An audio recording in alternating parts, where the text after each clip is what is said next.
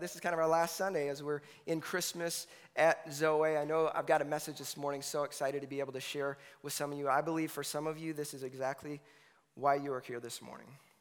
God needs to speak right to your heart. There's something you've been believing, and you need to hear a different word today. And so get ready, because I know he's going to speak to you, all right?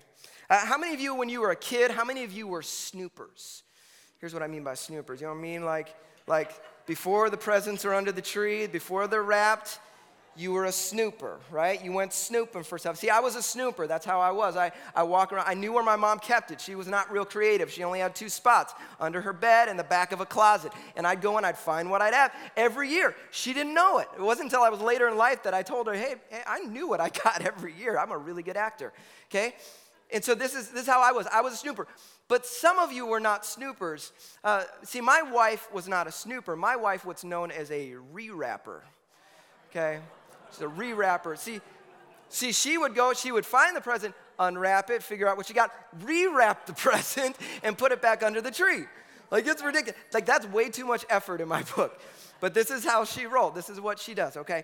And so this is my wife doing this. And so there's different groups out here. We got the snoopers, we got the re-wrappers, all that kind of stuff. But Christmas morning comes, it's Christmas morning. And the kids go down and you look at under the tree and you're looking for the presents.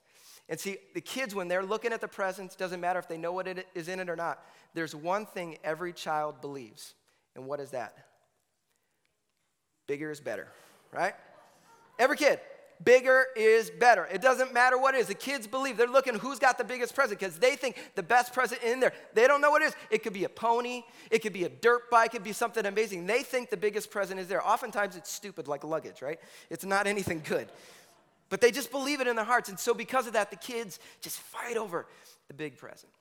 See, this is a principle that I think we all need to understand, is that what we believe matters, because it impacts our behavior. And this morning, we're going to look at something, and unfortunately, there is a lie that many of us struggle, and we believe, and because of that, it negatively impacts how we relate to God. And I think this morning, we're going to confront that lie with a very unique passage. This is not one of those Christmas passages where you're like, oh, this makes sense, but I think it's going to become crystal clear to you what it is God wants to say to you. If you got your Bibles, turn with me to Matthew chapter 1. Matthew chapter 1, beginning in verse number 1. If you are new here this morning, you need to understand, I don't get up here on a weekly basis and just give you my top 5 list of how to have a better life, any of those kind of things. What we do on a weekly basis is we open the Word of God, we say, God, what do you have to say? Because what he has to say to you is way better than what I have to say to you, all right? And so this is how we preach around here. And so just, you can be accustomed to that, all right? Would you stand with me across the room? Nothing sacred about standing. It's just our tradition to say, God, we honor your word above everything else. All right, Matthew chapter 1, I'm going to read one verse to you. Here it is. This is the genealogy of Jesus, the Messiah, the son of David, the son of Abraham. Let's pray. God, we thank you for your word. We thank you that you do want to speak to our hearts today. And so we pause the busyness of this world, everything else we've got going on. We say, God, we want to hear from you. So we open our hearts and we open our ears to you. Have your way, we pray in Jesus' name. Everybody said, amen, amen. You may be seated. So this passage, you're probably thinking, you're like, seriously, what in the world are we looking at this passage for? Why are we reading? This is what's called the genealogy. The following 16 verses proceed with things like, this is this guy, the father of this guy, the father of this guy, the father of this guy. This is one of those sections of Scripture, if you're like me, you just jump right over it if you're reading it. You stop reading, like, I don't even know what this is. I don't know these people. I don't know what it is, okay? Or this is the kind of thing you read late at night if you need to fall asleep. Okay, sometimes I'll just open the book of Numbers and just like put myself to sleep, right? Okay? But this is one of those sections, I know it's going to be, it seems a little strange, but there is a truth hidden in this text that God wants to use to confront a lie that we all believe. And the lie that we all struggle with is this very simple lie. I'm too messy. I'm too messy. I'm too messy. God doesn't want to deal with my mess. He doesn't want to deal with me. I should be embarrassed. I should be ashamed. I should hide away. I should hide completely from him. Or if you're a follower of Christ, I should at least hide this portion of my life from him. I shouldn't let him anywhere near this thing because he doesn't want to be around things like that. I'm too messy. Too messy for God. Remember I said something to you earlier. I said, very similar, and this is a phrase I think you need to hold on to. It's this: belief behaves. Belief behaves. Your behavior displays what you believe, okay? It's your belief behaves. Whatever it is, you can say you've got all these great beliefs, but your behavior gives you away.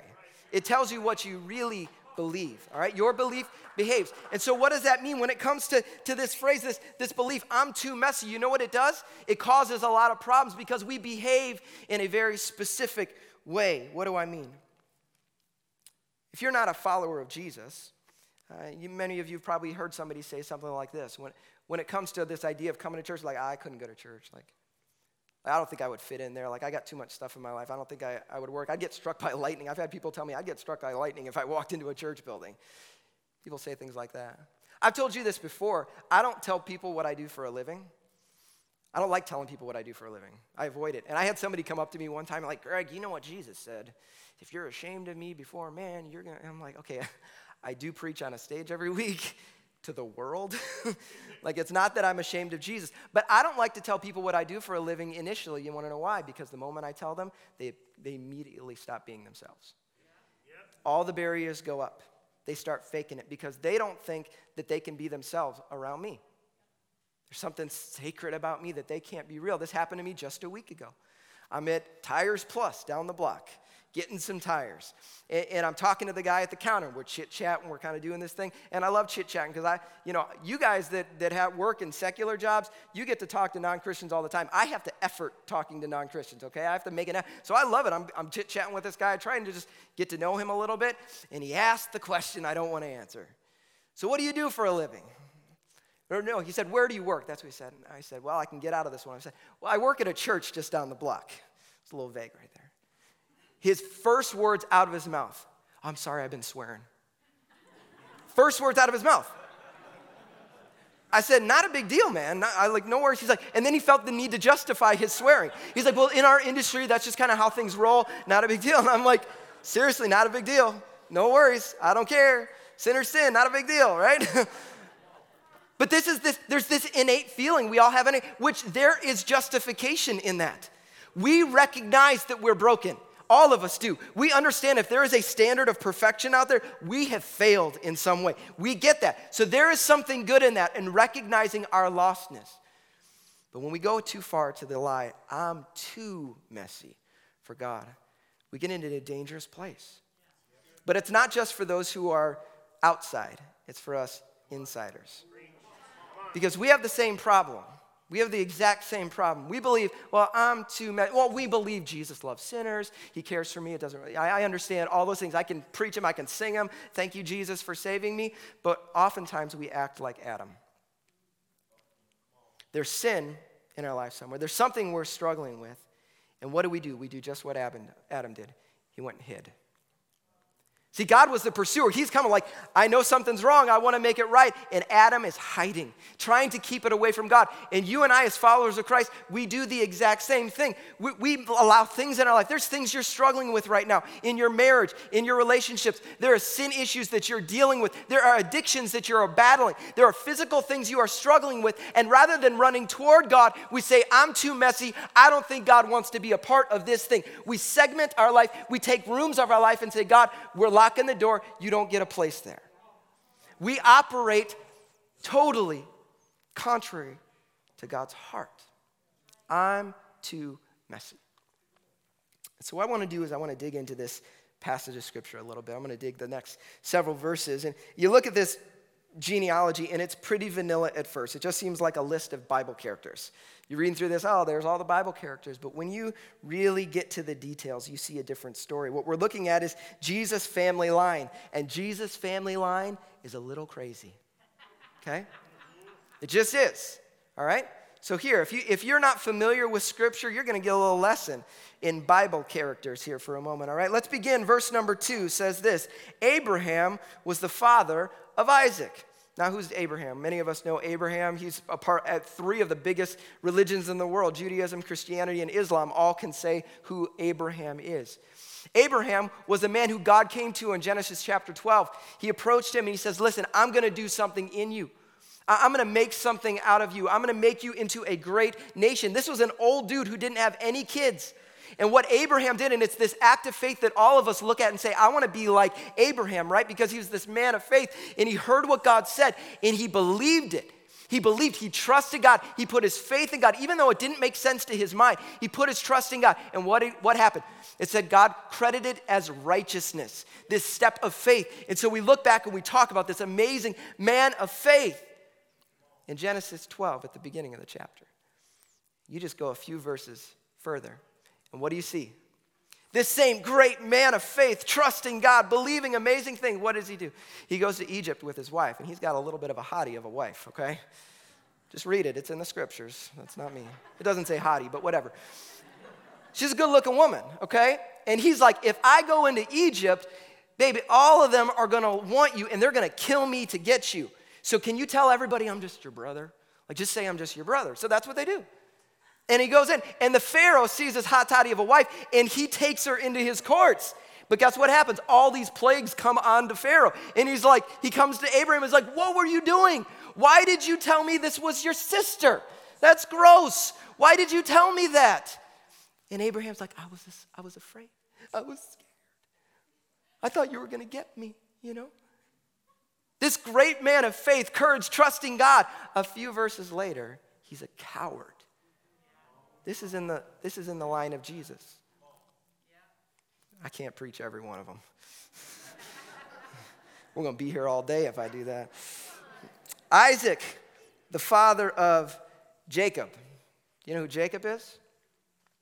Jacob, the God of Abraham, Isaac, and Jacob. We see his name all over. Why do we have Israel? Israel is Jacob. Jacob had his name changed to Israel. That's why we have the nation of Israel. Everything relating to Israelites started with Jacob. But you know Jacob's story. Jacob was a twin. And his twin came out first, which meant he was older, which meant he got the inheritance and he got the blessing. And Jacob said, I want those. So what did he do? He blackmails his brother and steals his inheritance. Then he lies to his old blind father to try and get the blessing from him. This great man of faith, this amazing man that we all want to be like, he was deceitful. It's even what his name Jacob even meant. All right? So we go on in the story here. We got Judah, the father of Perez, and Zerah, whose mother was Tamar. Now, if you don't know this story, you can turn to Genesis chapter 38. If you've got a small child in the room, you might want to distract him for a moment as I tell a little story, okay? Judah is in the line of Jesus, right? Line of Jesus. He's got a son, and that son gets a wife. And what is her name? Tamar.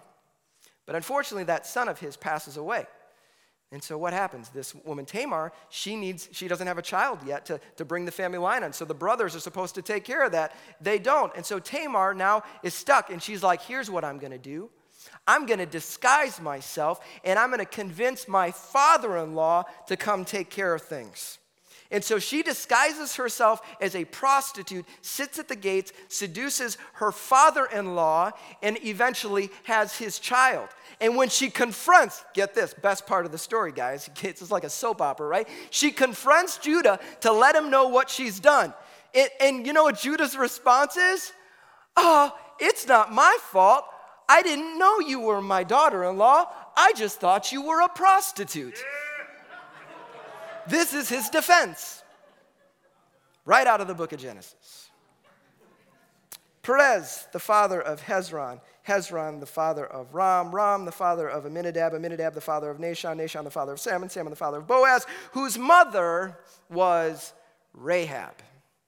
Now, some of you know the character Rahab, right? We got another woman. Listen, they're only calling the women. This is a whole thing about dads. This is all father, father, father, father. But they're calling these people out.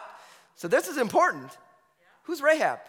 Some of you know the story of Rahab. The Israelites are going to go into the promised land, right? They're going to step into the promised land. They see the land, and they see Jericho as the first city. I've been there before. When you cross over, that's the first city you see.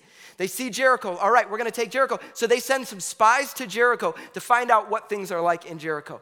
And this prostitute Rahab takes these spies in, protects them. She has heard the stories of this amazing God out there, this amazing God who has all power and authority. And she's like, man, That's the real God. The gods we serve are not real. And so she talks to the spies and say, listen, I'll protect you, I'll get you out, but when you come, take this city over, because I know you will, because your God is powerful. Will you save me? Will you rescue my life? And they say, yes, we will. Amazing woman of faith. Rahab is in Hebrews 11, the chapter of all these amazing faith people, right? Rahab, this amazing woman. You want to be like Rahab. You know who Rahab was?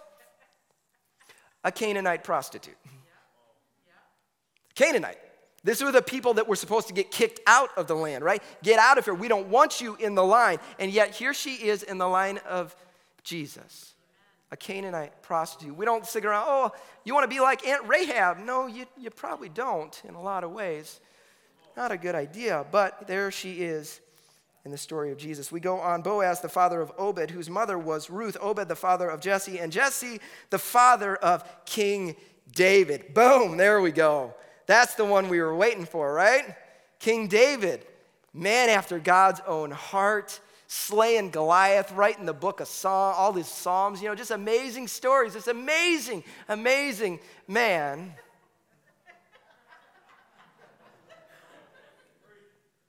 Like we say, I want to be like David. Do you? Which David do you want to be like?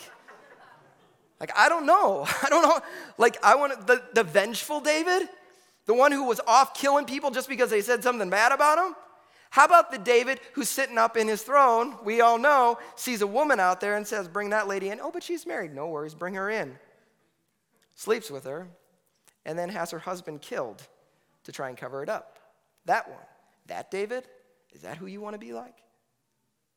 All over this story. Over and over. I'm not just cherry picking just the bad ones. There's a lot in here. I go to Solomon, the next son, right? Wisest man in the world. Wisest man. Has 700 wives, ends up worshiping all these other idols. Gets totally lost in idolatry. The son of Solomon is who? Rehoboam. Rehoboam has given a unified kingdom. And in a matter of days, because he's so selfish and stupid, the kingdom is split into two completely. Like, it's just crazy. We've got King Manasseh in here. What did he do? Read about it. He sacrificed his own son to an idol. This is the kind of junk that we have. On and on and on. I could read the stories of who these people are. It's crazy. It's disgusting. Some of these are weird stories. Some of these are flat out wrong. It's absolutely messy, though. Absolutely messy. And this is what I love about Scripture. Scripture doesn't gloss over the facts. It doesn't gloss over the hard stuff. It's all here. Everything's here for us to read, all right? Why is this here, though? Because if you were to open your Bibles, there's this genealogy of Jesus, and then right after it starts the story telling about Jesus coming into the world. And there's a lot of reasons why this is here, specifically in the book of Matthew, but I think there's a very, very clear reason why this is here for us. And I believe it's the word that every single one of us need to hear this morning. It's the truth that needs to confront the lie that we deal with. And it's our big so what this morning. Every week I have a big so what. I say, so what? What's the point of this thing? If you forget everything else I say this morning, here's the one thing I want you to take away. It's this. Jesus came for the messy. Jesus came for the messy. That's why he came. We have this lie that floats in our minds that I'm too messy. God can't be with me. He doesn't want to be with you don't think he understands that you're a train wreck? He gets it. His whole family was a train wreck. Like, look at them all. Like, we all have like crazy uncle. They're way beyond crazy uncle here. Okay, this is stuff we wouldn't even think about. This is his family. He's saying, listen, and he's calling them out. He's not hiding them. Like, listen, they're called out Rahab. There's no reason why she needed to be in here. There's no reason why Tamar needed to be in here except to expose how screwed up they are. And here's the good news of the gospel. The truth is that Scripture isn't here to tell us, oh, here's a list of good moral people. Try to be like those people. You know what the point of Scripture is? To reveal that we are all broken and desperately in need of a Savior. That's what the gospel shares. We all need it. It doesn't matter. I don't care if you walked in this door for the very first time and you're questioning things of faith, or if you've been serving Jesus for 50 years. Apart from Christ, we have no hope. We are broken. And it's the most freeing place to be when we recognize that we can't fix our way out of this thing. We desperately need a Savior. And that's where the gospel comes in, because it is the hope, it is the life, it is the good news of what Jesus will bring to you. That's what the gospel brings. It's a beautiful, beautiful thing. What did Jesus say? Jesus said, I came not for all the cleaned up people. I came to seek and save the lost. The people who don't know what they're doing. The people caught in the stupid stuff. Those are the people I came for. Jesus said this, but it isn't the healthy people that need a doctor. Healthy people don't need a doctor. It's the sick people. That's why I came, for the sick. And this is what Jesus said. He read this. He's standing before a congregation like this. And Jesus opens the scrolls up to Isaiah. And he reads this. About himself, he says, the Spirit of the Lord is on me, because he has anointed me to proclaim good news to the poor, of which we are the poorest. He has sent me to proclaim freedom for the prisoners, recovery of sight for the blind, and to set the oppressed free, to proclaim the year of the Lord's favor. Jesus came for the messy. It reminds me of a story. This happened to me. My son is 11 right now. This was 11 years ago, because he was maybe 2 or 3 months at the time, Levi. And I was a new dad at the time. When you're a new dad, you're still figuring stuff out, right? I don't really know what I'm doing completely. And mom leaves, so I'm like solo dadding it here for a little while. And I'm like, I hope things go okay, right?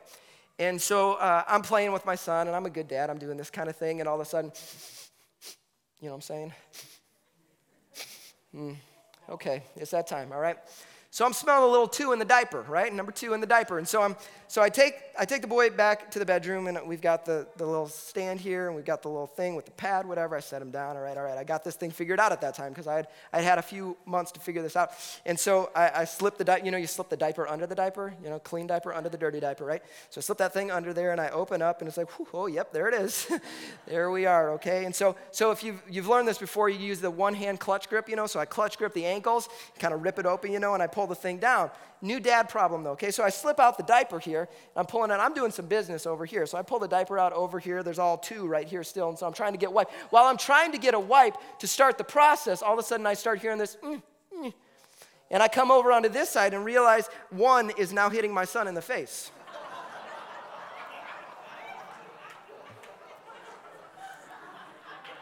See, I'm a new dad. There's things you're supposed to do, and I didn't know you got to cover the thing. And so now I got 2 here, I got 1 all here, and 1's on my arm now, because it's hitting my arm, and it's on the wall, and it's just like, and I don't know what to do, and I'm like, and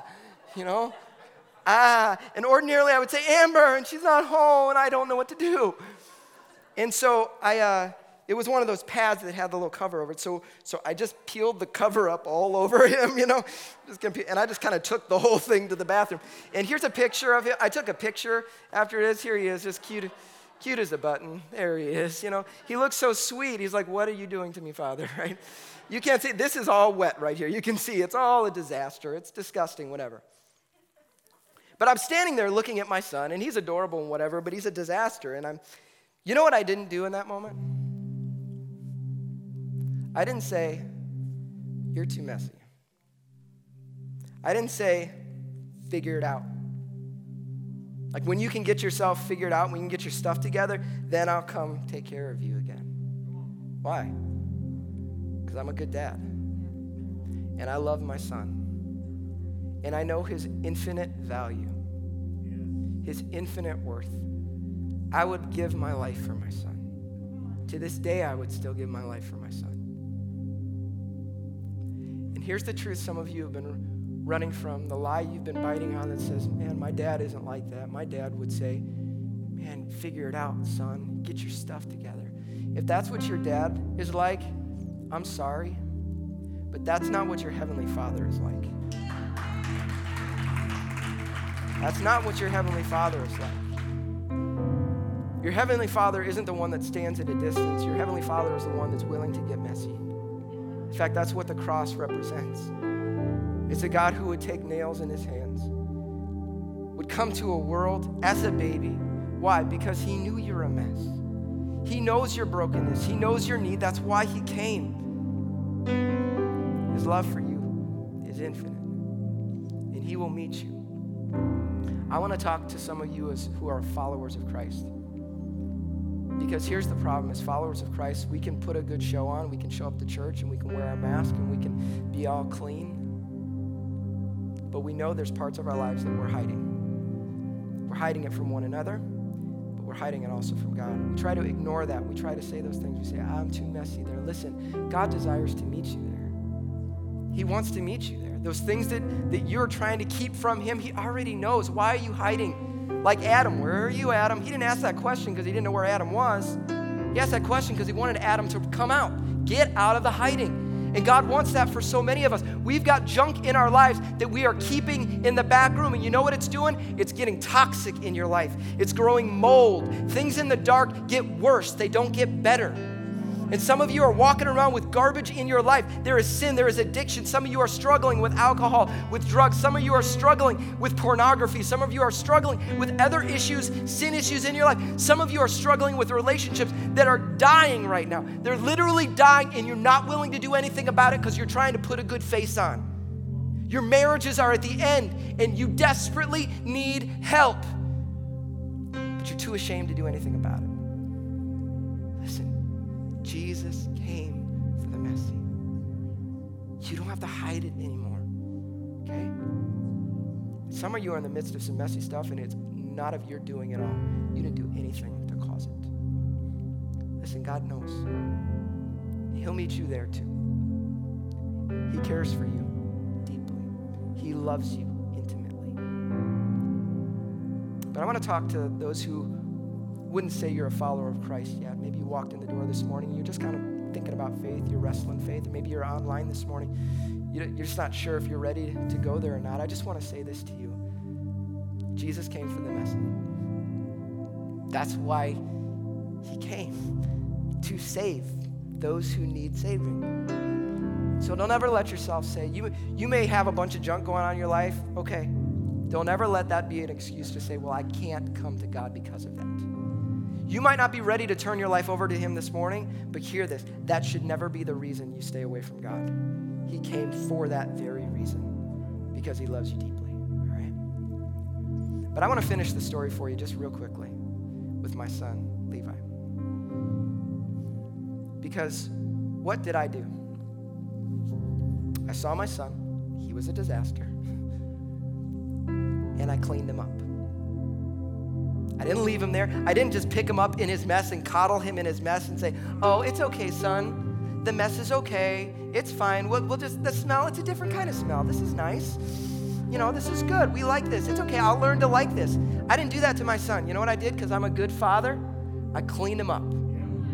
There's some stuff that had to change. We had to get some poop out of his life. And here's what I need to say to some of us. Your Heavenly Father will do the same thing to you. And if you don't, he's not your Heavenly Father. There is something that has to be done. If you come to God, it absolutely requires that some stuff's going to change in your life. Like coming to Christ is not like, we don't get to say, oh, I love him as my Savior without him being our Lord. He must be Lord as well. And that's going to require some cleaning. That's going to require surrendering some things. Saying, God, I surrender. I repent. You know what repentance is? It's turning away from stuff and turning toward God. Saying, God, I'm going to need to repent of some junk I've allowed in my life. It's necessary. But that's the good thing. Listen, your Heavenly Father doesn't want that in your life. Not because it's sucking the joy out of your life, because it's killing you. It's killing you. And his desire, because he is a good father, is to set you free. That's his desire for you, all right? And so I want to pray. Actually, I want to give a challenge because we say, oh, well, what are we going to do with this thing? We always say, hey, I want to teach you something, but if we don't do anything, this is pointless. We just sat around and listened to me talk for a half hour. You could do something far better with your life than that. And so here's the challenge for everyone in the room is invite Jesus in. And I say this because it takes a step. If you've been intentionally keeping him out, you're going to have to take the step to invite him in. And so to those of you who are followers of Christ, my challenge to you is that corner, that room that you have kept away from him. That thing you've been hiding, maybe you've been hiding it from your spouse. You've been hiding it from your family. You've been hiding it from your friends. You've been hiding it from the church at large.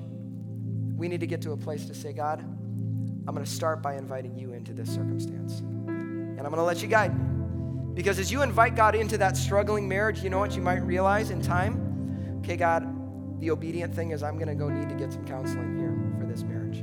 That may be what obedience looks like.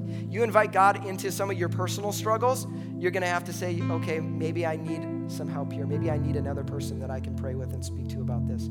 But as you begin to invite him in, he's going to give you the wisdom that you need for your life.